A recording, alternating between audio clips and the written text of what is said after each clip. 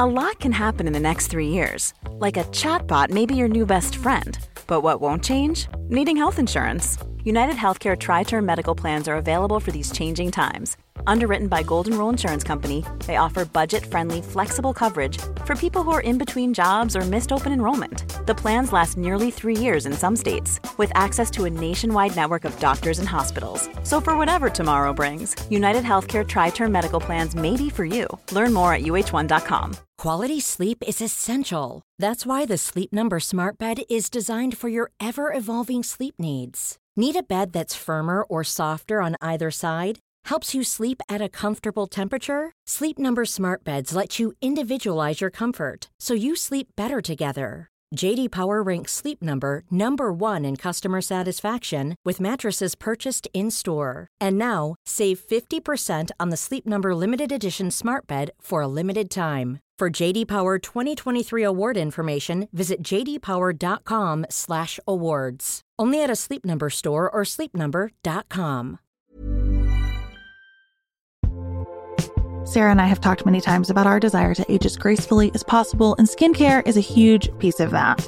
I spend a lot of time and money thinking about my skin, and I have added Ritual to my routine, which just gives me a lot of comfort. Ritual is here for us. They have created a wrinkle support skin supplement and conducted clinical studies, so we know it's working. They're taking the guesswork out of skincare. Ritual Hyacera is one of several Ritual products that I love. I take the daily multivitamin, I take a probiotic, and Hyacera is that once daily skincare supplement that is clinically proven to reduce wrinkles and fine lines and increase skin smoothness in 90 days. I recently met a friend for the first time in person as opposed to online, and we were discussing the fact that I am 43, and she said, "I cannot believe how young you look." And I thought, thank you, Ritual, for that. Start Hyacera to help minimize wrinkles without compromising on clean science. Hyacera from Ritual is a clinically proven skin supplement you can actually trust. Get 25% off your first month for a limited time at ritual.com/pantsuit. Start Ritual or add Hyacera to your subscription today. That's ritual.com/pantsuit for 25% off.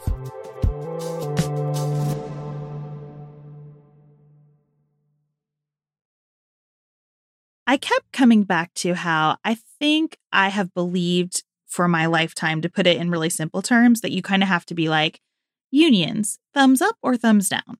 You have to think they are amazing or terrible. And the history is so much more complicated than that. This is Sarah. This is Beth. You're listening to Pantsuit Politics, the home of grace-filled political conversations.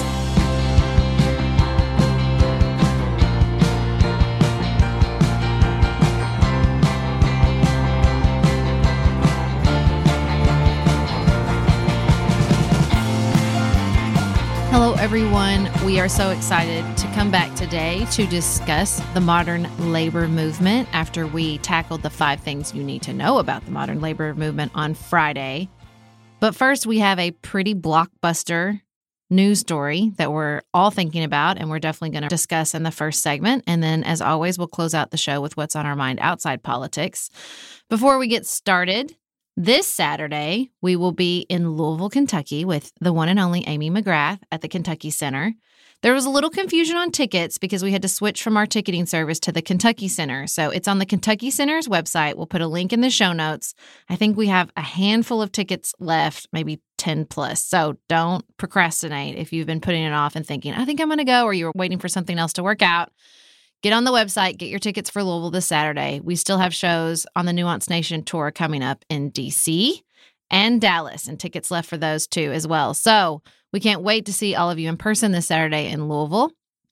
And without further ado, we have some news to tackle about Beth's favorite country to deep dive on, the Ukraine. I do love to talk about Ukraine. I know you do. And you can hear lots of that on Patreon if you want to go back into the archives. But what we know now, as I'm sure you have heard, is that Donald Trump has been in conversation with Ukraine's new president, Volodymyr Zelensky, who was a reality show president before he became the actual president. We have an interesting set of circumstances here.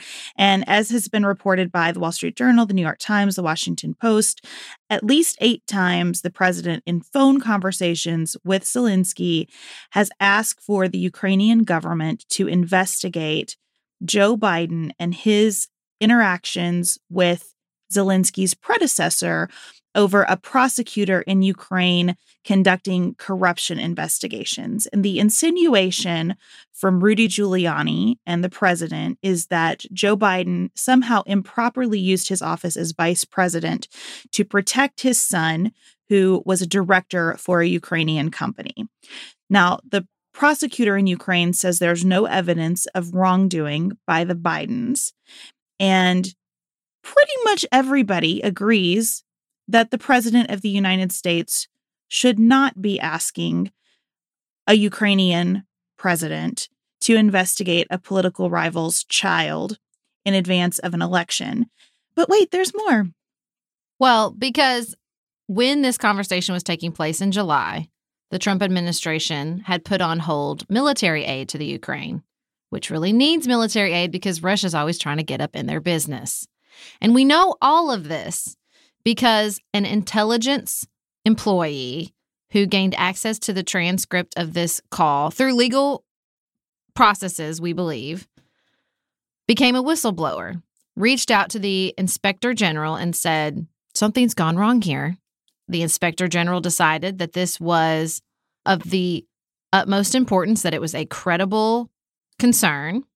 But because the inspector general technically works for the president, they went to the Justice Department and said, what should we do with this whistleblower complaint? And the Justice Department said, you should not release this whistleblower complaint. And so right now what we have is Congress saying, we need to see this report and we need to see it by Thursday. The director of national intelligence, the acting director of national intelligence, will be coming to Congress on Thursday. I don't expect him to turn over the report. But to me, as we are learning more and more details of the story, the absolute minimum that must happen is Congress gains access to this whistleblower report. Because the alternative is the president of the United States admits to everyone that in a phone conversation with the leader of a foreign country, he encouraged him to investigate his rivals. And we're all supposed to take his word for it. And we're all supposed to take his word that it was a quote unquote perfect conversation and nothing corrupt or illegal happened during this conversation. And I hope to God that that is not acceptable. That the bare minimum we need here is for other people to lay eyes on this conversation and this whistleblower report. Is the bare minimum we can all agree on as Americans that has to happen next. I would like Congress to also receive transcripts of all those phone conversations. Mm-hmm. And I understand that those transcripts are not going to read like President Trump saying, hey, do you want this military aid? Then here's what I need you to do for me. That's not how it works. No. But and that should not be the requirement either. I think the president sees the potential for corruption in Joe Biden's son being involved with the Ukrainian country because that is how the president operates. It reminds me of when the president was trying to smear Robert Mueller by talking about a fee at a golf club. You know, the president sees a problem there because he would make it a problem because that's the way he conducts business and always has. And to me, we're getting to this place. I find myself doing these weird and wholly unacceptable calculations. How far does the president have to go in just blatantly asking a foreign country for assistance with elections to have committed an impeachable offense? How far does the president have to go in just being cool with a country helping? How many American women have to accuse the president of sexual assault before that matters? I mean, at what point is all of this just not okay? And I'll tell you, I think that I have been wrong on the impeachment question because I really have been in support of Speaker Pelosi's philosophy that the American people need to be behind impeachment in order for it to be a productive and still traumatic exercise for the country. But honestly, I just think I've been wrong about that. And I think that leadership right now in this moment looks like standing up and saying, enough of this. If this is how a first-term, historically unpopular, constantly under investigation Donald Trump uses the power of his office, can you imagine what a newly elected second-term Donald Trump does with this office? So true. I had the exact same thought process about Speaker Pelosi and her decision-making. You know, he made this phone call the day after Robert Mueller came to Congress. What does that tell us? What does that tell us? It tells us that he saw, well, I could do all this, and Robert Mueller came, and we had the report, and nothing happened. So what's to stop me from continuing this behavior? And when I think about Speaker Pelosi, who I have a great deal of respect for, and I understand her argument, and I understand the political realities of impeachment.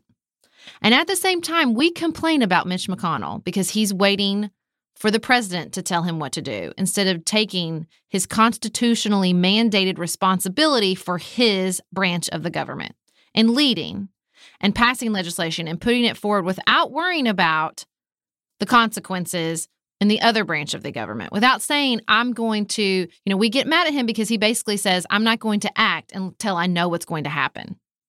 But that's what Speaker Pelosi is doing as well. She's saying, we're not going to act until we know what's going to happen. But that sometimes is not leadership, because you know what the reality is? Humans are bad at telling the future. We're bad at it. Even if we think we know what's going to happen, there are a million different scenarios and a million different situations and inputs and forces at play that we just cannot anticipate. And so the idea that we would not move forward with impeachment when there are clearly impeachable offenses, because we need to know exactly how it's going to play out, it's not leadership. And it's not even a good way to make a decision, because we're never going to know exactly how it's going to play out. We cannot anticipate everything. Even Nancy Pelosi, who I find to be very smart and very capable at her job. We just can't. And sometimes we just have to look at it and say, if this isn't impeachable, what does it mean for a second-term Donald Trump? And if I was a Republican, if I was Lindsey Graham, I would say, well, if he can get away with this, how will this play if a Democrat gets into office that I don't like, that I think's corrupt? Play this out beyond the next 6 months. Dang, think about the long-term impact of these types of behaviors on the office, on Congress, on our country. It's maddening. And instead, Lindsey Graham is in fact calling for an investigation of the Bidens, which I would hope, if I were Lindsey Graham, means that everyone around me has a squeaky clean character, has no connections throughout the world. I mean, look, I get that this sounds bad when you talk about it with the Bidens. Most of the people who are in public service for years and years and years have connections throughout the world that would make us uncomfortable, because we can't tell exactly what is above board, what influences someone's decision-making, and what doesn't. We make it really difficult to be in public life and to have anything going on around you that resembles money-making, power climbing, success on an international stage. This is why, not to take too much of a tangent, but I really struggle with this idea of term limits for Supreme Court justices, because what job is it that we'd be comfortable with them doing after they have sat on the United States Supreme Court?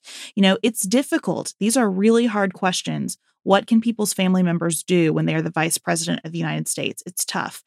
But none of that has anything to do with the fact that sitting president of the United States would, from the Oval Office, call up a foreign leader and say, I'd like you to investigate American citizens because it would help me. In what universe is that acceptable?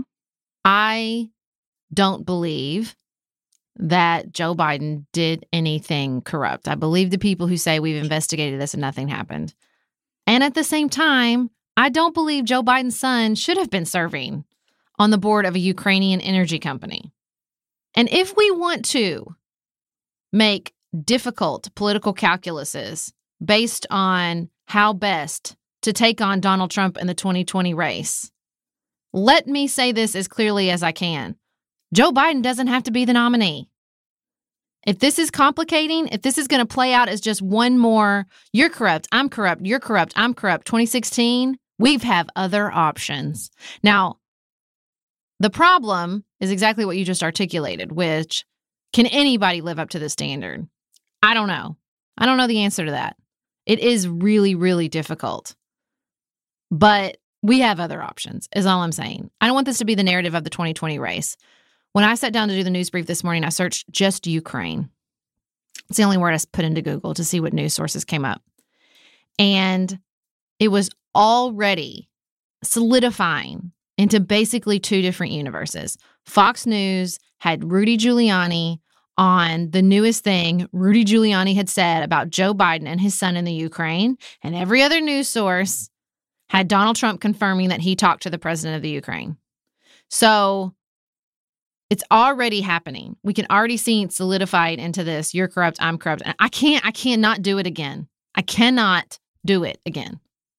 Well, and Rudy Giuliani is doing on this issue what he's done on every issue on which he's advised the president, talking out of both sides of his mouth. These accusations are ridiculous. They're also totally true and not improper in any way. Which is it, Rudy? You know, he canceled a scheduled trip. Rudy Giuliani canceled a scheduled trip to Ukraine once the public started to find out about the trip. So to me, if transparency around your actions leads you to cancel those actions, you have awareness that what you're doing is not okay. This is not okay. Take Joe Biden out of the picture and replace it with Beth Silvers or Sarah Stewart Holland or your name or the CEO of your company's name. If the president of the United States can make a phone call and ask a foreign adversary to investigate an American citizen who was the vice president of the United States immediately before him, he can do this to anybody. We do not have a constitutional republic anymore if this is the standard. And I don't mean to be dramatic about this, but I'm sorry. We don't care about anything if we don't care enough about this for our lawmakers to take some political risk to address it on both sides of the aisle. Absolutely. Well, Rudy Giuliani was traveling to the Ukraine, but there's also lots of travel this week because the UN General Assembly is taking place in New York, which means that Donald Trump has a scheduled meeting with the president of Ukraine at the UN General Assembly this week, which is only going to add to the energy surrounding this story, I can imagine. Well, here's the other thing he's doing this week at the General Assembly. The first order of business for the General Assembly is a climate action summit where the UN is saying to countries, I need you to come in here with ambitious plans to combat climate change. And President Trump is skipping that meeting and himself hosting a session on religious persecution, which I think is a perfect encapsulation of where we are in America right now. Instead of being concerned about massive international threats, this president picks the culture war every single time. So I guarantee that this religious persecution narrative will drown out on conservative media channels the Ukraine issue. And if that's where we are, I just don't know how we get out of it. Because I feel like we go into this election with this whole segment of the American population that says, I care less about the very principles supporting this idea of representative government and more about whether somebody who's too liberal could get elected.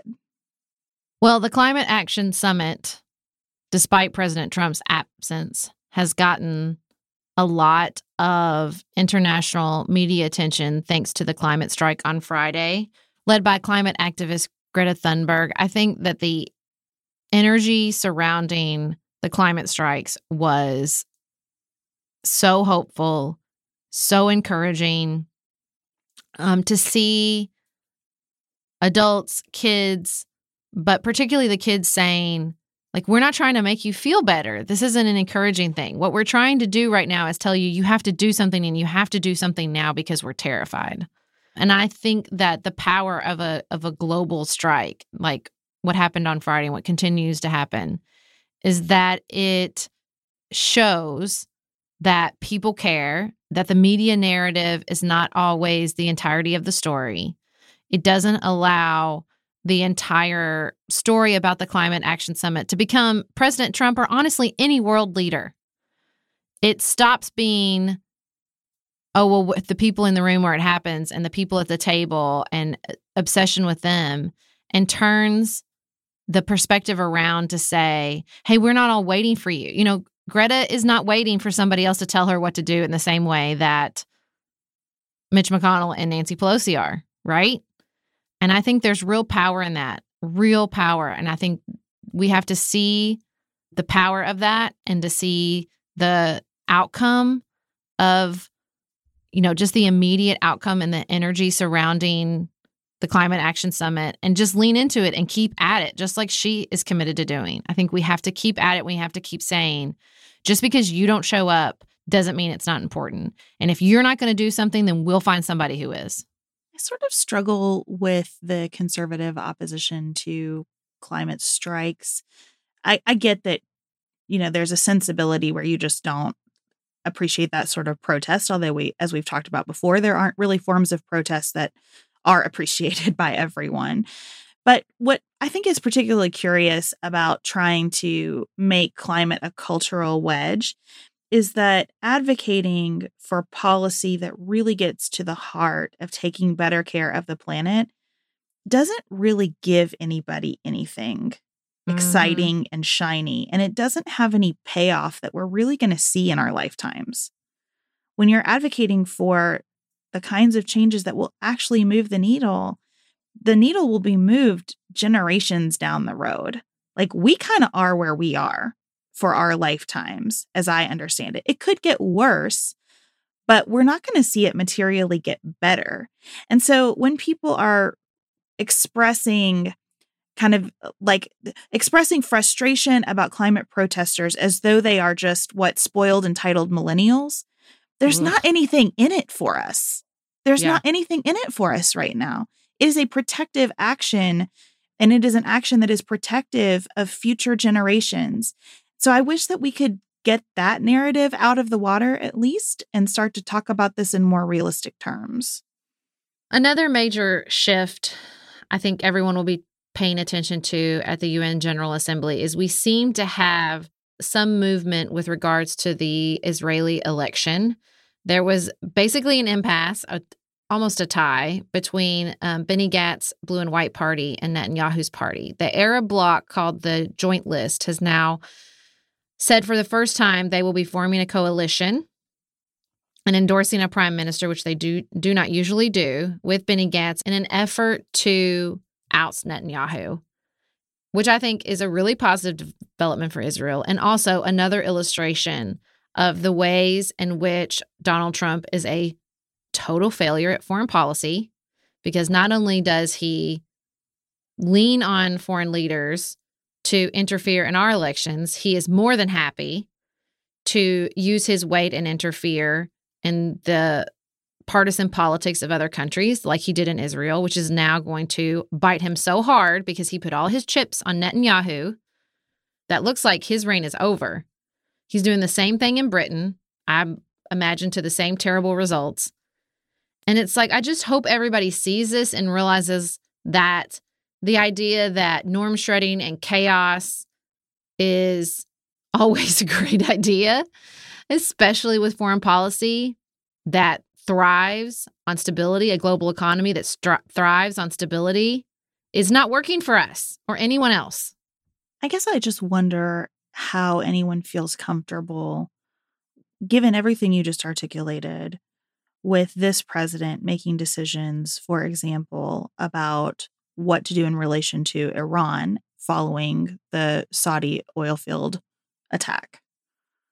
How do you find a sense of trust and confidence that a president who immediately on Twitter said, we are locked and loaded and ready to take military action in response to this strike, is doing that out of a sense that it furthers America's interest? How do you know that an administration contemplating additional cyber attacks on Iran is doing that from a position of America's interest? When you have this phone call made that is about Trump's personal interest, when you have the reporting out of Scotland about Trump's personal financial stake in our members of our military staying in his hotel, there are just too many threads at this point. Why would the president care so deeply about Israel's election? Why is that so much in America's interest that Netanyahu remain in that position? When, best I can tell, Netanyahu has made stability in the Middle East as a region incredibly problematic, incredibly difficult. So to me, if I'm a member of Congress and I'm looking at the bigger picture here, it is not just what's been done in the past. It is the present inbox of decisions that we need a commander-in-chief to make right now that I think moves me to take dramatic action. Well, before we move on to talk about a domestic issue, I think we've covered the world of foreign policy pretty robustly here, and we'll have more of that later this week. But before we do that, we always take a second to compliment something really positive we see happening in the world. Sarah, what's on your mind this week? Well, I don't know if this is something positive happening, but I do feel like it's a positive conversation in that it is fully transparent and fully authentic. So the Washington Post this weekend ran a story about the Trump takeover of the GOP. And this particular statistic stopped me in my tracks. Since Trump's inauguration, a Washington Post analysis shows that nearly 40% of the 241 Republicans who were in office in January 2017 are gone or leaving because of election losses, including retirements. And there was just some really honest conversations among the GOP making these decisions, including Representative Paul Mitchell, who has chosen not to run again, and just basically said, like, it's awful. Like, I have to wake up and deal with Twitter when he saw all the racist comments with regards to Representative Ilhan Omar. Representative Mitchell is from Michigan, and just dealing with all that. And I just thought his authenticity and vulnerability and basically saying, like, it's childish bullshit and I don't want to deal with it anymore. And why am I making the sacrifices for my family? It was some of the most honest reporting I've seen on this issue. And I think, as much as it's easy to say, well, if you care, you should stay and fight, there is something to be complimented in somebody showing up that way and being honest and forthright about why they're leaving and what they see. You don't see that a lot, especially from members of Congress. And I really appreciated it. I wanted to compliment county officials, commissioners, organizations in Nevada. Reno, Sparks, and Wahoo counties have come together to work on homelessness. And in the conversation about homelessness that's taking place there in Nevada, there is a recognition that past efforts have failed, that our approach to tackling homelessness and poverty and all of the problems surrounding it involve too many agencies and organizations trying to stay in their own lanes instead of looking holistically at how we lift people out of homelessness. There's just a really honest and I think innovative conversation going on. A nonprofit organization that works on these issues has been engaged to help these counties think through what they're going to do from here. And I'm happy to see it. I'm including a link in the show notes if you'd like to read more about that. But it seems to me to be a really promising start to, on a local level, but combining lots of resources, doing something about what I think is a problem at the root of so much crime, so much other poverty, so many educational issues. If we can get people in sustained housing, I believe it will have ripple effects that really change our communities in a positive way. So well done, officials there in Nevada.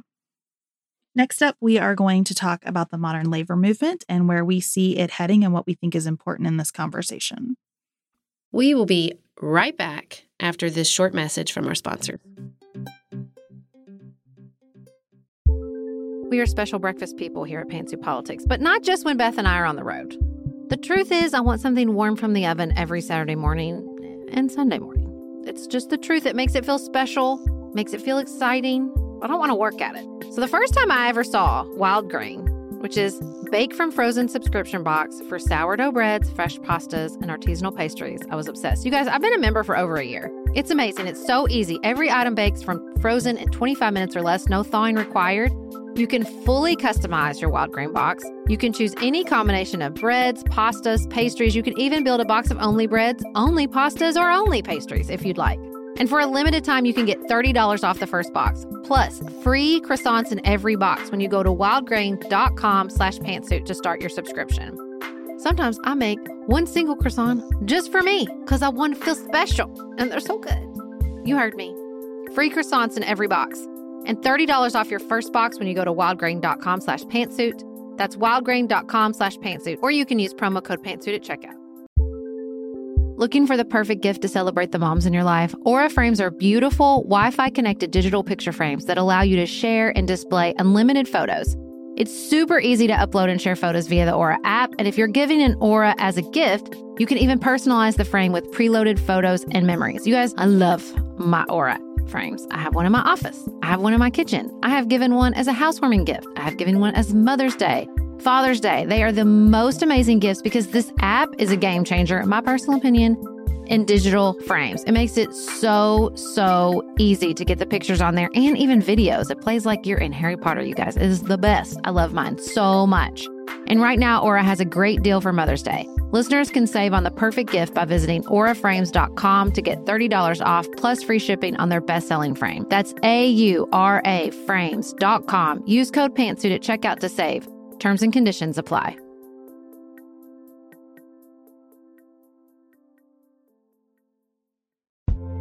This show is sponsored by BetterHelp. Can I get something off my chest? Every day I feel a little pang of sadness because I think about Griffin going away to college. Y'all, he's a freshman in high school. This is not healthy or normal. This is why I have it on my list of things to talk to my therapist about. We all carry around these things, big and small. When we keep them bottled up, it can start to affect us. Therapy is a safe space to get these things off your chest and to figure out how to work through whatever's weighing you down. If you're thinking about starting therapy, give BetterHelp a try. It's entirely online, designed to be convenient, flexible, and suited to your schedule. Just fill out a brief questionnaire to get matched with a licensed therapist and switch therapists anytime for no additional charge. You gotta get it off your chest. And you can get it off your chest with BetterHelp. Visit betterhelp.com/pantsuit today to get 10% off your first month. That's BetterHelp, HELP.com/pantsuit.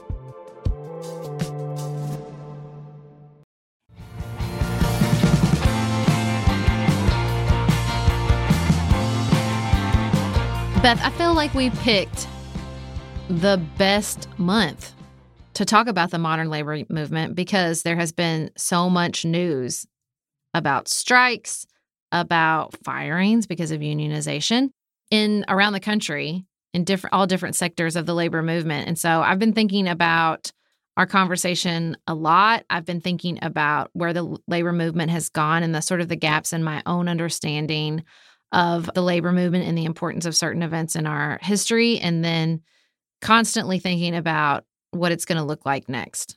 Me too. As we immersed ourselves in that research, I kept coming back to how I think I have believed for my lifetime, to put it in really simple terms, that you kind of have to be like, unions, thumbs up or thumbs down. You have to think they are amazing or terrible. And the history is so much more complicated than that. As we talked about on Friday, unions have accomplished so many things that are just fundamental to the way that we work today, to workplace safety, to making sure that we do things other than work in our lives, to make sure that people are fairly compensated. And unions have also been corrupt and plagued with racism and sexism. And so I think what our research really helped me better understand, and this sounds so simplistic, but it's that unionization is not good or bad. It is a tool that is important to bring to bear sometimes. And also, it is not the only tool by which we change our economic systems to be better for employees. And that has kind of taken me to this big picture context where I think about, with deregulation, with laws that have made union organization harder, with globalization, with a decrease in antitrust enforcement, I think we have just swung the pendulum so far to one side that something has to give. And I'm not sure exactly what the role of unions is in finding a better interplay between government and the private sector, but I am sure that it has a role to play in that equation. I think my changing perspective on unions is both at the way high up, 30,000 feet level, and then also on the ground grassroots level. On the 30,000 feet high level, the way up high perspective, what I kept thinking about is, at the end of the day, almost all of us participate in our capitalistic economy by selling our labor. The statistics are 82% of the employable population are in non-supervisory positions. And so if that is the case, then to me, there always will be a role for collective action.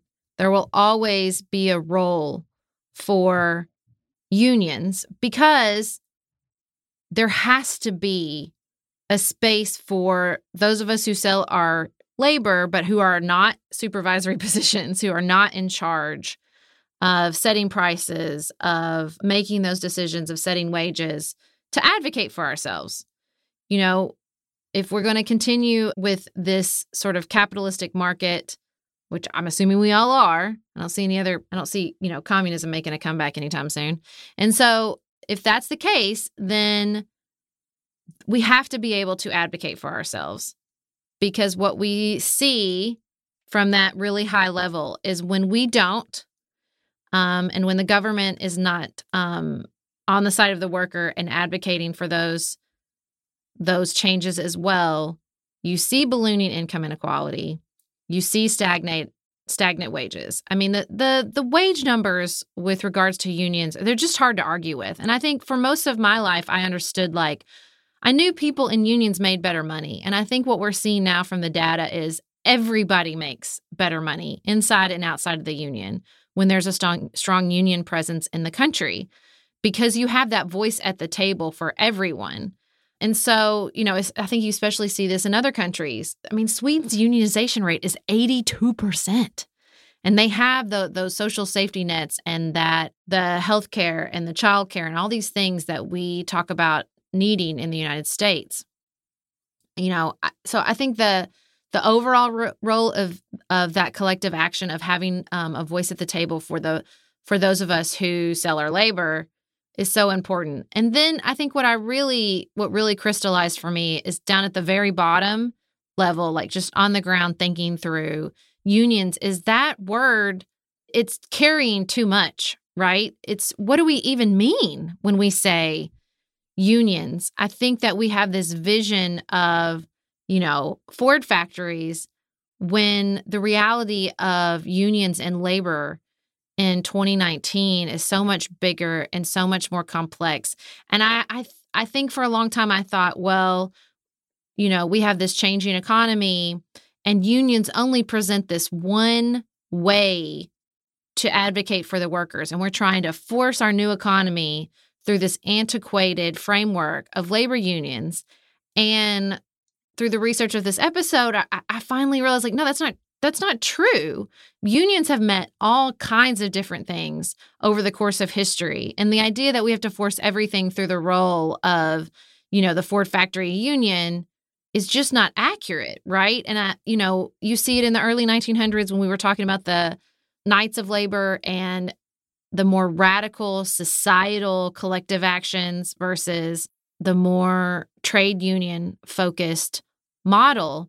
And we, because of the power of those unions, because of the regulation, we really leaned into this sort of enterprise-based unions. We really leaned into you have to organize at your particular factory. I heard the head of the SEIU, who's amazing, and we'll put the link in the show notes, on The Weeds, and she was just talking about, we have to let go of that. That doesn't work. And what you see in union is a more sector-based unionization. We're going to unionize all the fast food workers in the country because the high density is how you get, especially among low skilled workers, is how you get that impact. And so, if we're talking about unionizing a couple thousand factory workers at a Ford auto plant in the early 1900s, changed the course, changed the economic futures of millions of Americans, what would happen if we unionized millions of fast food workers? What would happen if we unionized hundreds of thousands of home health care workers and daycare workers? What would happen if we unionized retail workers? I mean, I just think if we just unionized Walmart workers, if we see that we have density, we have people working in very similarly related sectors where they can have a voice at the table, and that would affect everybody. That would affect all of us. I don't think we'd see that wage stagnation. We wouldn't see income inequality because all of a sudden in our new economy, those of us participate in that economy in ways that, would have been inconceivable in the early 1900s. Although, fun fact, care workers weren't inconceivable and they were excluded because it was women's work. But whatever. I just think that could really be revolutionary, and we could see both at a high up level that impact across the board, but then just down on the ground, it would really change people's lives. This is where I think there is an evolution called for, and I don't know exactly what this looks like. And I think it has a policy aspect. I think the way we regulate unions needs to be more flexible. Again, I don't have the policy proposal for that. But when you talk about fast food workers, for example, I listened to that interview as well. It is unconscionable that there's such a high burn rate among fast food workers. There are so many different pressures around problems like that, some of them having to do with the risk of automation, and many of them having to do with the franchise model itself. Because most of our fast food workers aren't working for corporate entities. They're working for franchises. Often the franchise owners are aligned with their workers' concerns, but there are pressures from that corporate parent that constrain their abilities to be responsive to their workforces. And so that's why I think unions have a role, but it's probably a very different role than in the Ford era.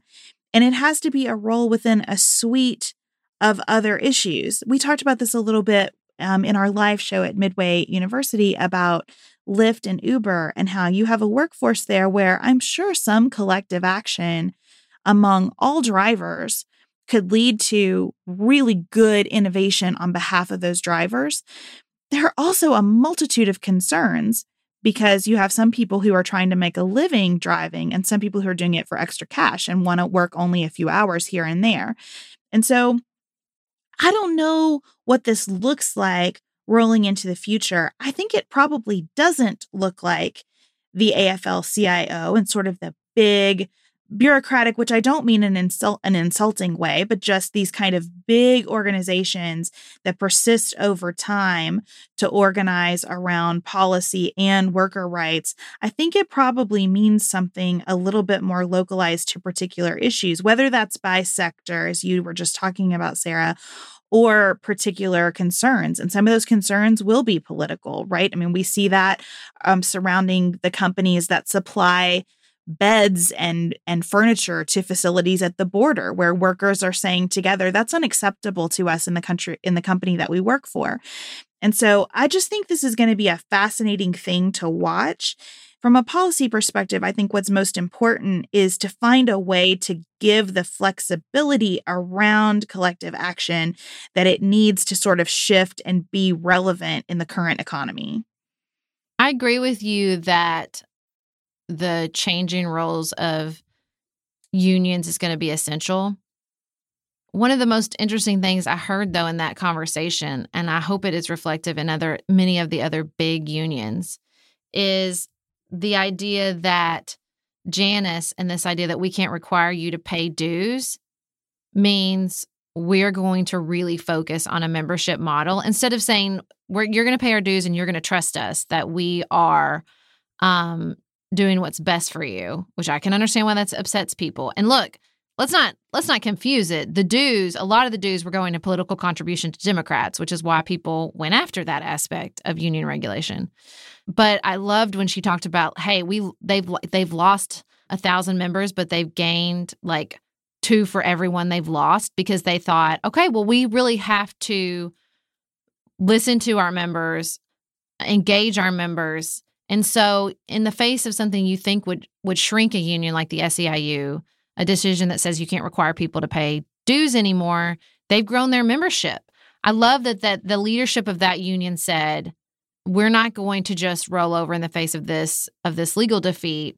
We're going to change our strategy. We're going to look at the things that didn't serve us, because I do think there's still a role for those big unions. I think just because we're shifting and we're changing and we're going to have new unions and unions that look different, I still think the role of the SIU and the AFL-CIO, this weekend was my 20th high school reunion.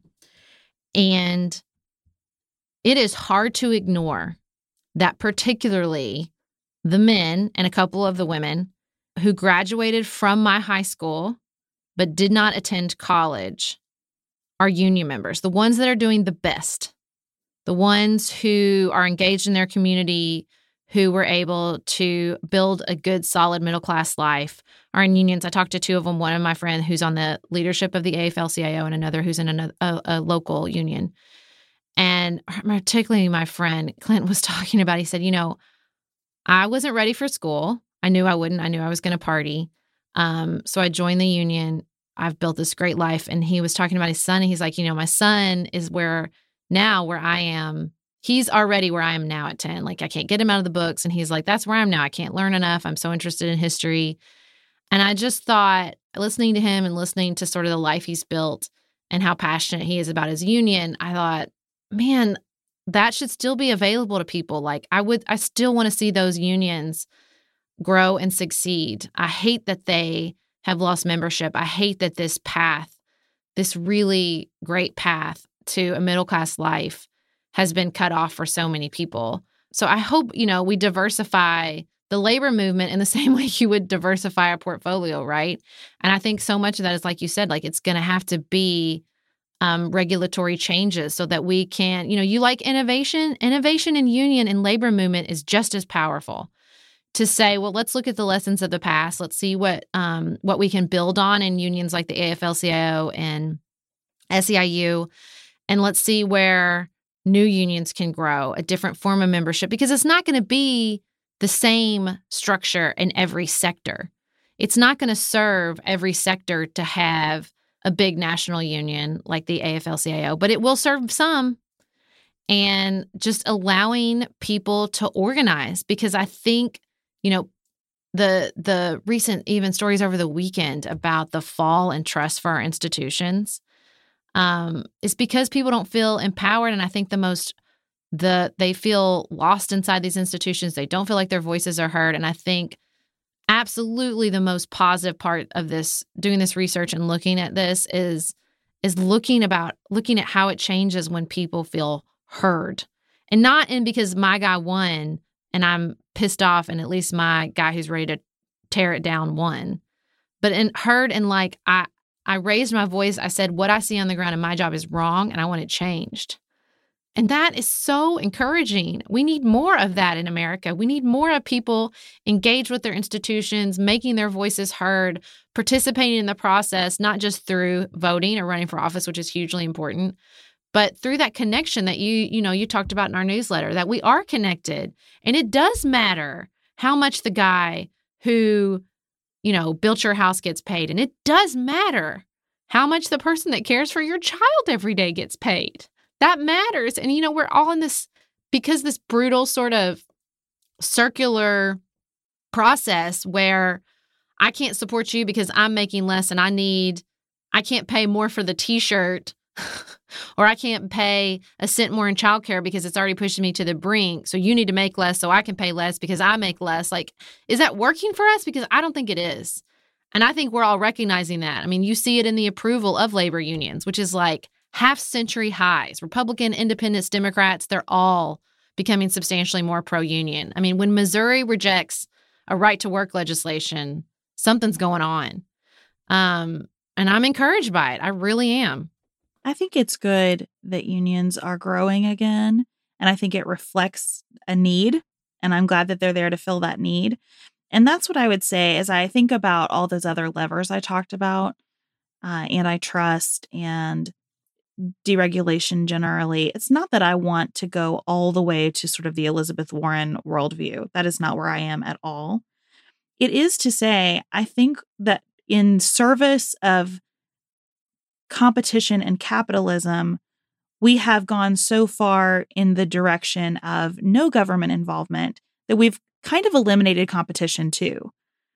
Why do we need all fast food workers to be able to organize together? Because we have so few companies actually operating those fast food franchise models that the conditions are pretty well the same everywhere. They're not in a talent war, right? The difference between a job at one and the other is very small. Well, that's a problem. We need to bring more levers back to it being challenging to attract good workers, especially good workers in those fields where it's hard physical work. not only physical work, but just dealing with the general public who tends to Ugh. disrespect those jobs.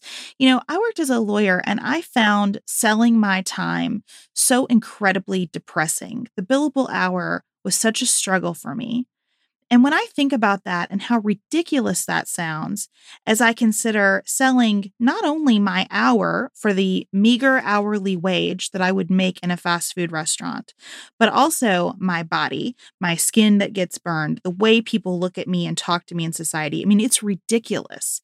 And so I just think we need a whole slate of tools, and I'm glad that unions are rising as one of those. And then on kind of the bigger picture perspective that you were just talking about, Sarah, I mean, yes, this has a cost.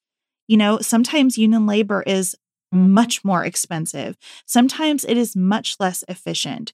We do have automated solutions to many of the problems that unions representing service workers present, and that is probably not best for us, even though it is cheapest. And that's a really hard cultural conversation that we need to have. I wanted to recommend this Instagram page is just really blowing my mind. I don't know if you've ever looked, Sarah, at Decolonizing Therapy. It's Dr. Jennifer Mullen. And she talks all the time about how the mental health issues that many of us have and that we think of as personalized to us are really just symptoms of being in a society, I'm going to use my word here, that has just lost its way. I think she would talk more about systemic oppression and intergenerational trauma, and she has expertise to do that. I'm just going to say, we've lost our minds. I said in so many meetings last week that sounded something like this. Here's this really wonderful thing we want to offer people, but everybody is too busy to receive it. How can we give them the little tiny bit of it that might be able to capture their attention in a way and at a time when it might capture their attention? And over the weekend, I thought, wow, I'm having all these discussions about how people are too busy for things that are important to them and that matter and would make their lives better. And nowhere is the conversation, how do we make people be less busy? It is just, how do we reach them, accepting as a given that we're all going to be stretched to our absolute maximum every day. So when Dr. Mullen posts things like exhausted, think about that as capitalism fatigue. Lonely, think about that as white individualism. I mean, I get it. And I think that doesn't mean we need to become a socialist or communist nation, but it does mean to me that our version of capitalism needs to find some kind of moral compass again. And I think that's what this resurgence of collective action around labor represents. People just saying, enough, let's find some kind of moral center to this structure again. I don't believe for a second that the people at Kickstarter think that America needs to fundamentally shift its economic model. I think they're just saying, hey, there's got to be a little room here for human beings in that process. Can I ask you a question? What do you mean when you say you're not on board with the Elizabeth Warren worldview? Because I don't hear a lot of space between what we're saying, and I don't feel a lot of space between where I'm at and where she's at. So what do you feel like she's articulating, or do you see that in the progressive left? I feel with the progressive left, like when you have a hammer, every problem looks like a nail. And I think that what I'm saying is much more about how we culturally think about money and what we need in our lives.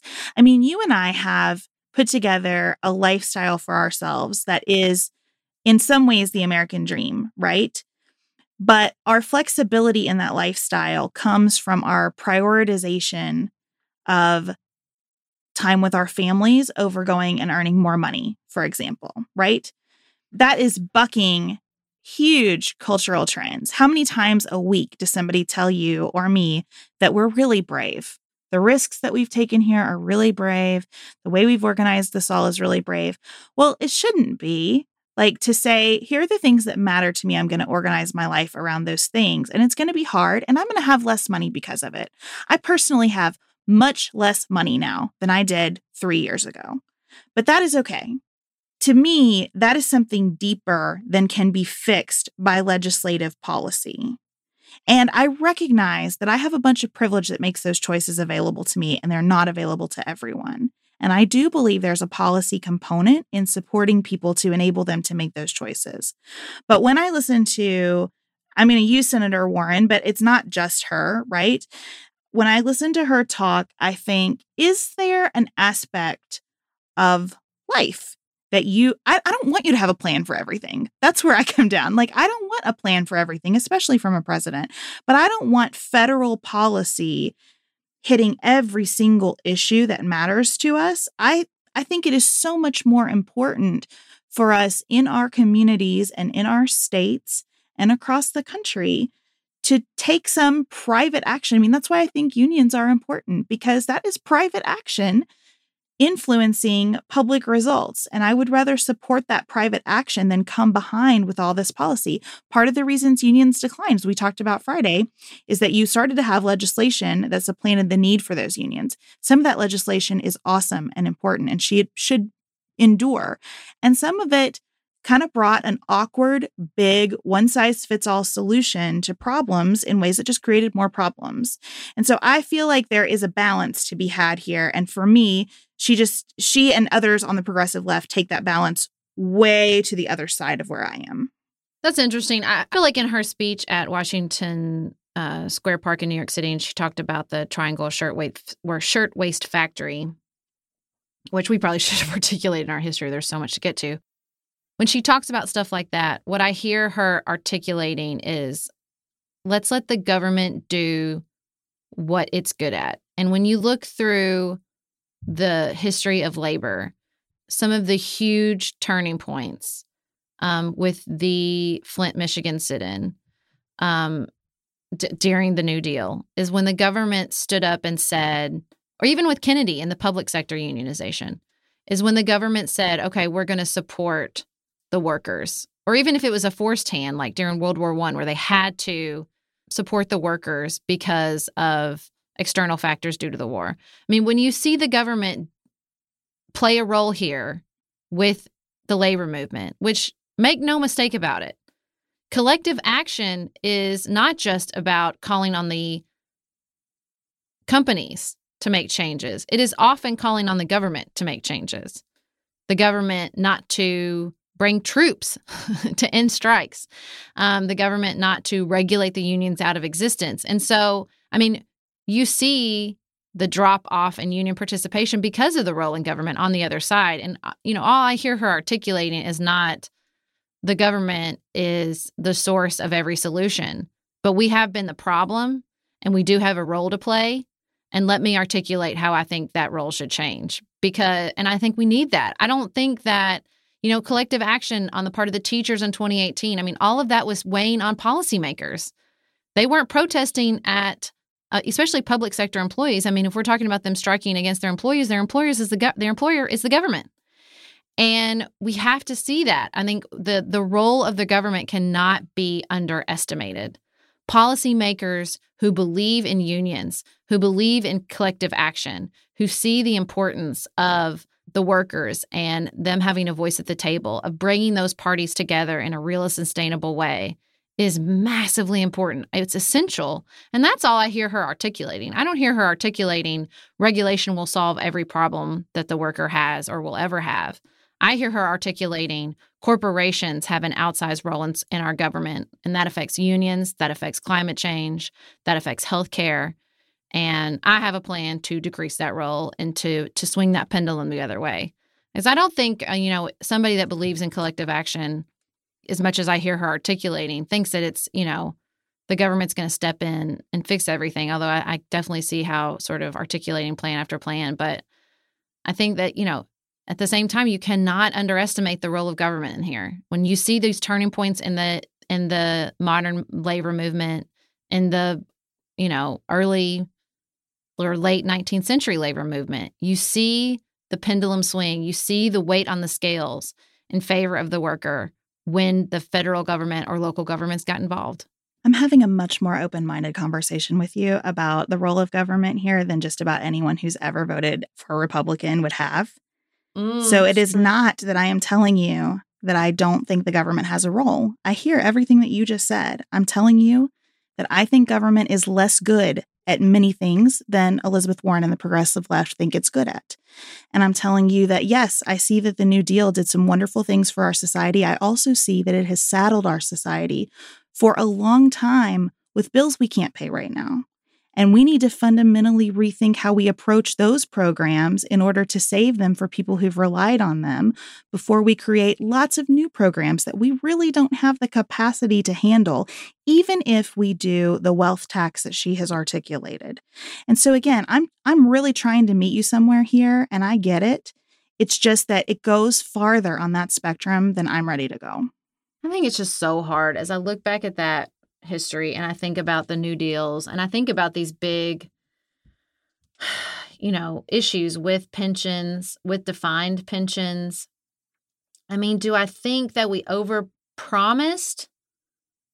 I don't know. I really struggle with that. I'd struggle with, did we overpromise, or were we right with the promises? And then when it came to the delivery and making the hard choices to deliver, and I don't mean, because I guess what I mean is who's the we we're talking about, right? When it came to the delivery, I think it was there, but we got sold I don't know if you could even argue it was the neoliberal argument that, the increased in quality life through all these cheap goods would be worth the sacrifices that we made with quality of life with regards to pensions and healthcare and all these things. I guess I just struggle. And this is a worldview thing too, right? Are we talking about the shifting winds of time, the shifting changes in technology that nobody can really control? Or do we believe that at every step in the process, there were controls and that the people in power and the people with wealth put their hands on the scales, right? I don't really know the answer to that. And I struggle with that. And honestly, I think depending on the scenario, maybe my answer would change.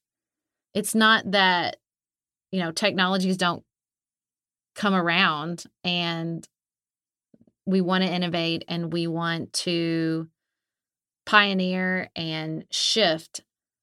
I just think so often as I look back at the innovation of industrialization, as I look at the innovation of companies like Amazon, we decide that the innovation is good before we think through the cost on sort of the people at the bottom, right? Because they're not at the tables of power. They're not the ones articulate, they have more than enough capacity to articulate their needs in the face of societal, cultural, technological needs, right? They're at the table saying, well, this is how it's going to work for us, and this is how it will affect us, and we don't want this bad outcome. We want this good outcome. And without a labor movement, without a powerful labor movement, there's nobody at the table saying, okay, but what's the cost of that to everybody else? Or especially if you don't have the government saying, what is the cost of this to everybody else? What's the cost of your rapid delivery, Amazon?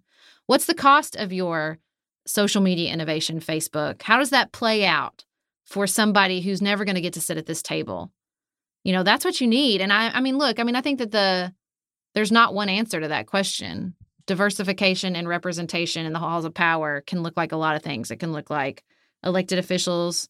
It can look like union members. It can look like, nonprofits, all kinds of sectors. But I think so often what we see is as history changes, whether we think it's outside forces or inside forces, it's the people with the power who decide who's going to bear the brunt of the cost.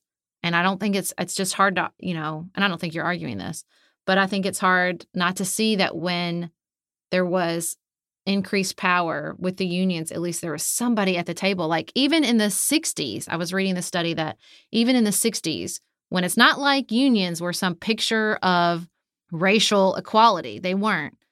But the reality statistically is that Black members in the union closed the racial pay gap much more quickly than people outside the union.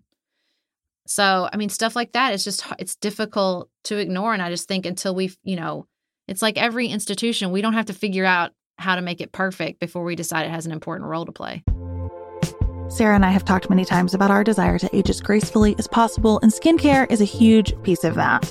I spend a lot of time and money thinking about my skin, and I have added Ritual to my routine, which just gives me a lot of comfort. Ritual is here for us. They have created a wrinkle support skin supplement and conducted clinical studies, so we know it's working. They're taking the guesswork out of skincare. Ritual Hyacera is one of several Ritual products that I love. I take the daily multivitamin, I take a probiotic, and Hyacera is that once daily skincare supplement that is clinically proven to reduce wrinkles and fine lines and increase skin smoothness in 90 days. I recently met a friend for the first time in person as opposed to online, and we were discussing the fact that I am 43, and she said, "I cannot believe how young you look." And I thought, thank you, Ritual, for that. Start Hyacera to help minimize wrinkles without compromising on clean science. Hyacera from Ritual is a clinically proven skin supplement you can actually trust. Get 25% off your first month for a limited time at ritual.com/pantsuit. Start Ritual or add Hyacera to your subscription today. That's ritual.com/pantsuit for 25% off.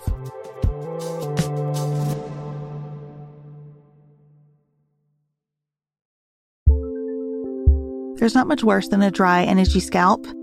Also, when you get your hair colored and then it does not last as long as you and your stylist discussed.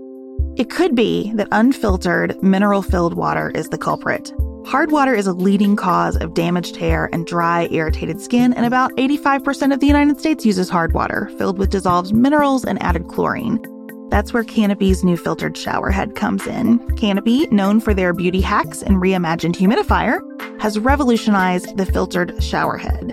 Dermatologists recommended this unique 3-stage filtration system greatly reduces contaminants and odors in your shower water, leaving you with healthy hair and glowing skin. Best of all, the Canopy filtered shower head is hassle-free. Installation is a breeze, and its unique quick-release filter replacement feature allows for seamless filter replacement unlike any others on the market. Go to getcanopy.co to save $25 on your Canopy filtered shower head purchase today with Canopy's hassle-free filter subscription. Even better, our listeners can use code PANTSUIT at checkout to save an additional 10% off your Canopy purchase. Hurry, your hair and skin will thank you.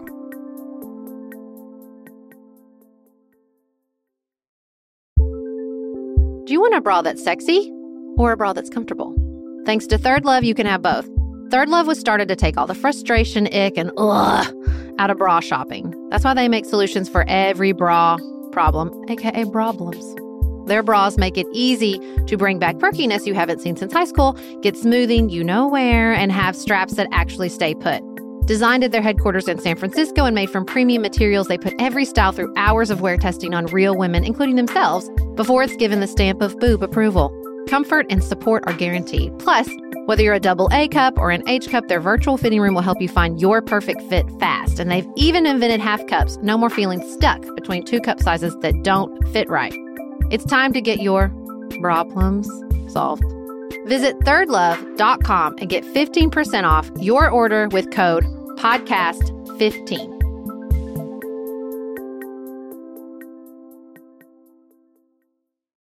I mean, it's not the only role, you know, and I think the trouble, to just kind of close the loop on the New Deal idea that you're talking about, is not that anyone had poor intentions or even that the execution was poor.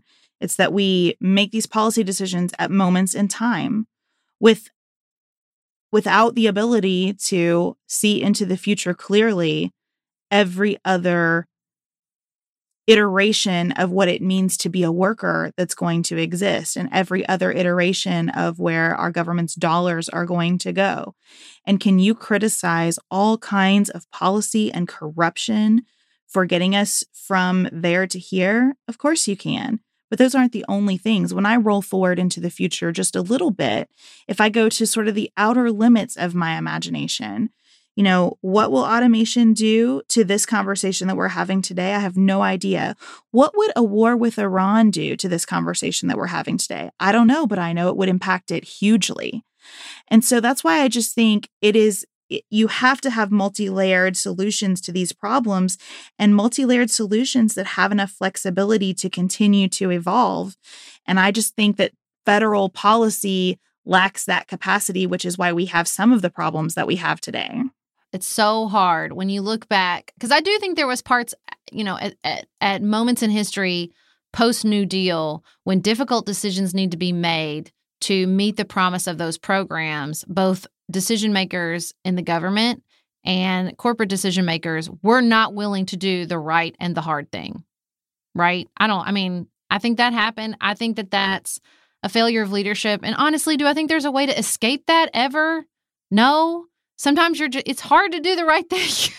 It's hard to be a moment in leadership. That's why we call it profiles in courage, because you have to look out and say, well, this will come at my expense, or we're going to have to raise taxes, or we're going to have to cut profits, or not pay out as much in dividends, or all these different things. And that leadership is hard to come by. I think that's the long and short of it. Do I think we are better equipped, hopefully, as we move our way through the 21st century, because at least we have a wider pool of human beings to look to for that sort of hard, difficult leadership, because we're not leaning totally and completely on white men.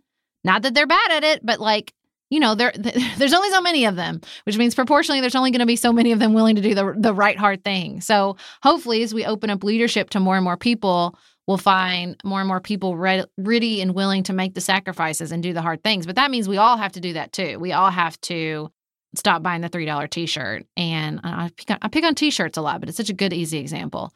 But there are lots of things we have to do. There are different definitions of what the right hard thing is. And that's another point in favor of diversification of leadership, because we can only see through specific lenses as human beings. We're limited. We're constrained in our perspective, and that's fine. But we need to recognize it and account for it. And that's true whether you're talking about corporate leadership or union leadership or government leadership. And that's why I think all of those factors have to be at the table, because anytime you have people wrapped in structures, especially structures that involve positions of power, you see this in churches, right? In nonprofits everywhere. There is going to be some corruption. There is going to be some abuse of power, and you have to have checks on that. And that's all I'm saying. We are out of balance in what those checks are right now, and we need to find a greater balance. And, part of what I think 2020 is going to be about, if it's about policy, and that seems to be a conversation happening solely within the Democratic Party, is what's that correct balance? Outside of the Democratic Party, I think 2020 is just a referendum on Donald Trump. Well, I hope that all these collective actions that we're seeing, both in labor and in, with regards to the government, be it in Puerto Rico and Hong Kong, I hope that we all see that we have a role to play. I hope that the modern labor movement looks a lot better than, the 10.7% unionization rate in the United States. I'd love to see that number grow. I think we all do better when that number grows. So I hope you guys learned a lot about the modern labor movement. We'll continue to have this conversation. We have some interviews on the subject that we can't wait to share. And let us know what you're thinking about that, if you've seen the effects of collective action in your life. And we're going to move on next to what's on our mind outside politics. Beth, what's on your mind outside politics? Jane has been bringing home all kinds of wonderful tips from social emotional learning at school, which I, by the way, just think is more important than math. I'm going to be honest with you. I wish we had social emotional learning when I was in school. This past week, she came home talking about the zones of regulation. She did not know they were called that. I had to do some Google searching to find it. But she explained it to me this way, that we're all on a color at any given moment. Okay, so blue is like you're feeling maybe sad or a little bit tired and sluggish. And green is where you're feeling happy and focused and ready to learn. She uses that all the time. I'm ready to learn on green. And then yellow is when you're feeling silly or anxious. She said if your body can't be still, you're on yellow. And then red is when you're just out of control, like angry, not able to regulate your own behavior. And so Jane has just started tossing around all the time, like, I'm feeling a little yellow right now. It is so incredibly helpful. And as I've started thinking about this, I see it everywhere. And I've realized this time of year, I don't know many adults who are on green. I feel like most adults are blue or yellow this time of year because school has started. Everything is crazy busy. We're deep in kids' extracurricular activities. Workplaces are really busy this time of year for the most part. And you're staring down the holidays. So there's no relief in sight. You just look at the calendar and it gets more and more compressed as the year goes on. And it's just really helpful for me to be able to say things. Last night I was fixing dinner and my patience was exhausted. Like I had hit my weekend limit. It was time for everybody to go back to school. And last night at dinner, I was getting really short with Jane and Ellen. And then I looked at them and said, you know what, girls, mommy's on blue right now. I'm just blue. And I'm going to try to get to green for your bedtime. But I want to let you know, I'm not trying to be mean. I'm just on blue. And Ellen looked at me and she goes, Mommy, I am on blue too. And Jane said, I think I'm still pretty green, but I feel myself working my way to blue. It's just an incredibly valuable tool, and I'm so grateful for it. I'll put a link in the show notes if you want to learn more about the zones of regulation. I love that. I think that's so great. Being able to articulate it can sometimes move you out of a zone. Well, that's right. And having that common language, because of course I could have said, I'm really tired, but that meant something different than coming to her in her words that she's thinking about her own emotions to say, this is where I am. So it's awesome. I'm all about the colors right now. Well, I am thinking about my reunion that I mentioned a little bit in the main show notes. I had some trepidation about the 20th reunion, not because I mind aging, because let me say definitively, I do not. I had way too many experiences in my K through 12 where we lost classmates. I'm grateful to be here and recognize that many people are not with us. But I just had a lot of sort of trepidations about it. And I had the most lovely evening. We danced our butts off to 90s music. We reconnected. I think everybody is getting, as we're all probably 37, 38, 39, and we're just getting close to 40. You could see everybody mellowing and everybody we don't have a lot to prove. We're just here to enjoy each other and check in and support each other. And it was such a beautiful evening. I'm so glad I went. I hope that we start doing it every 5 years or more often than that, than every 10, because it was just so wonderful to see these people and see them growing older and happy marriages or proud of their kids and watching their kids thrive. It was such a lovely, fun evening. So it was great. Good for you. My 20-year reunion was this weekend as well. I was here in Northern Kentucky, not there, but I looked at a few pictures and hope everybody had a really good time. And I totally agree with you. I like this age that we're entering in. I like this phase of life. I feel so much more settled than I did even a year ago, to be honest with you. I feel like 40, it's just going to be living our best lives. I'm really excited about it. I'm reading a book right now called There Are No Grown-Ups, a midlife coming-of-age story by Pamela Druckerman, and it is so good. And it's all about getting into your 40s and just that, how we all feel like more fully ourselves and how wonderful it is. We also, before we close out the show, wanted to recognize Podcast Appreciation Month. First, thank you for appreciating our podcast. And also wanted to give a shout out to all our fellow independent podcasters and all the amazing work they're doing. Knox and Jamie at the Podcast, and Bogle at What Should I Read Next, Tish at The Simple Show, Emily Freeman at The Next Right Thing, The Mom Hour. We know so many people out there in this space making amazing content, and we are so happy to be working alongside them. Yep. Emily and Kathleen at Being Boss do great work. I think about their work all the time. There are so many great shows out there. It is hard to do this when mass media companies are churning out podcasts faster than y'all can listen to them. And so the fact that you share your time with us, even though you could be listening to podcasts that have 60 people producing them instead of the 4 of us. We are really, really grateful. And we're also really grateful for all the other wonderful content that's being made by small but mighty teams out there. Thank you for joining us for another episode of Pantsuit Politics. We'll be back in your ears tomorrow at The Nuanced Life. And until then, keep it nuanced, y'all.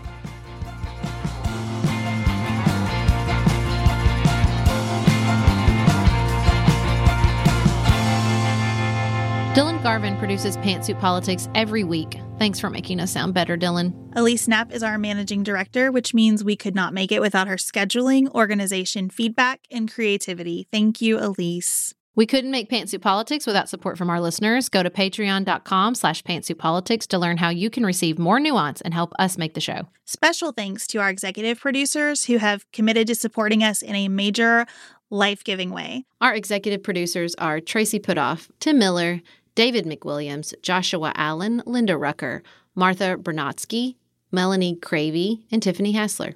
Our theme music is composed and performed by Dante Lima. The music under our ads is composed and performed by Dylan Garvin. Learn more about our live events that we're involved in, and what we're reading each week by signing up for our weekly newsletter at pantsuitpoliticsshow.com. And connect with members of the Pantsuit Politics community by following us on Instagram, Facebook, and Twitter.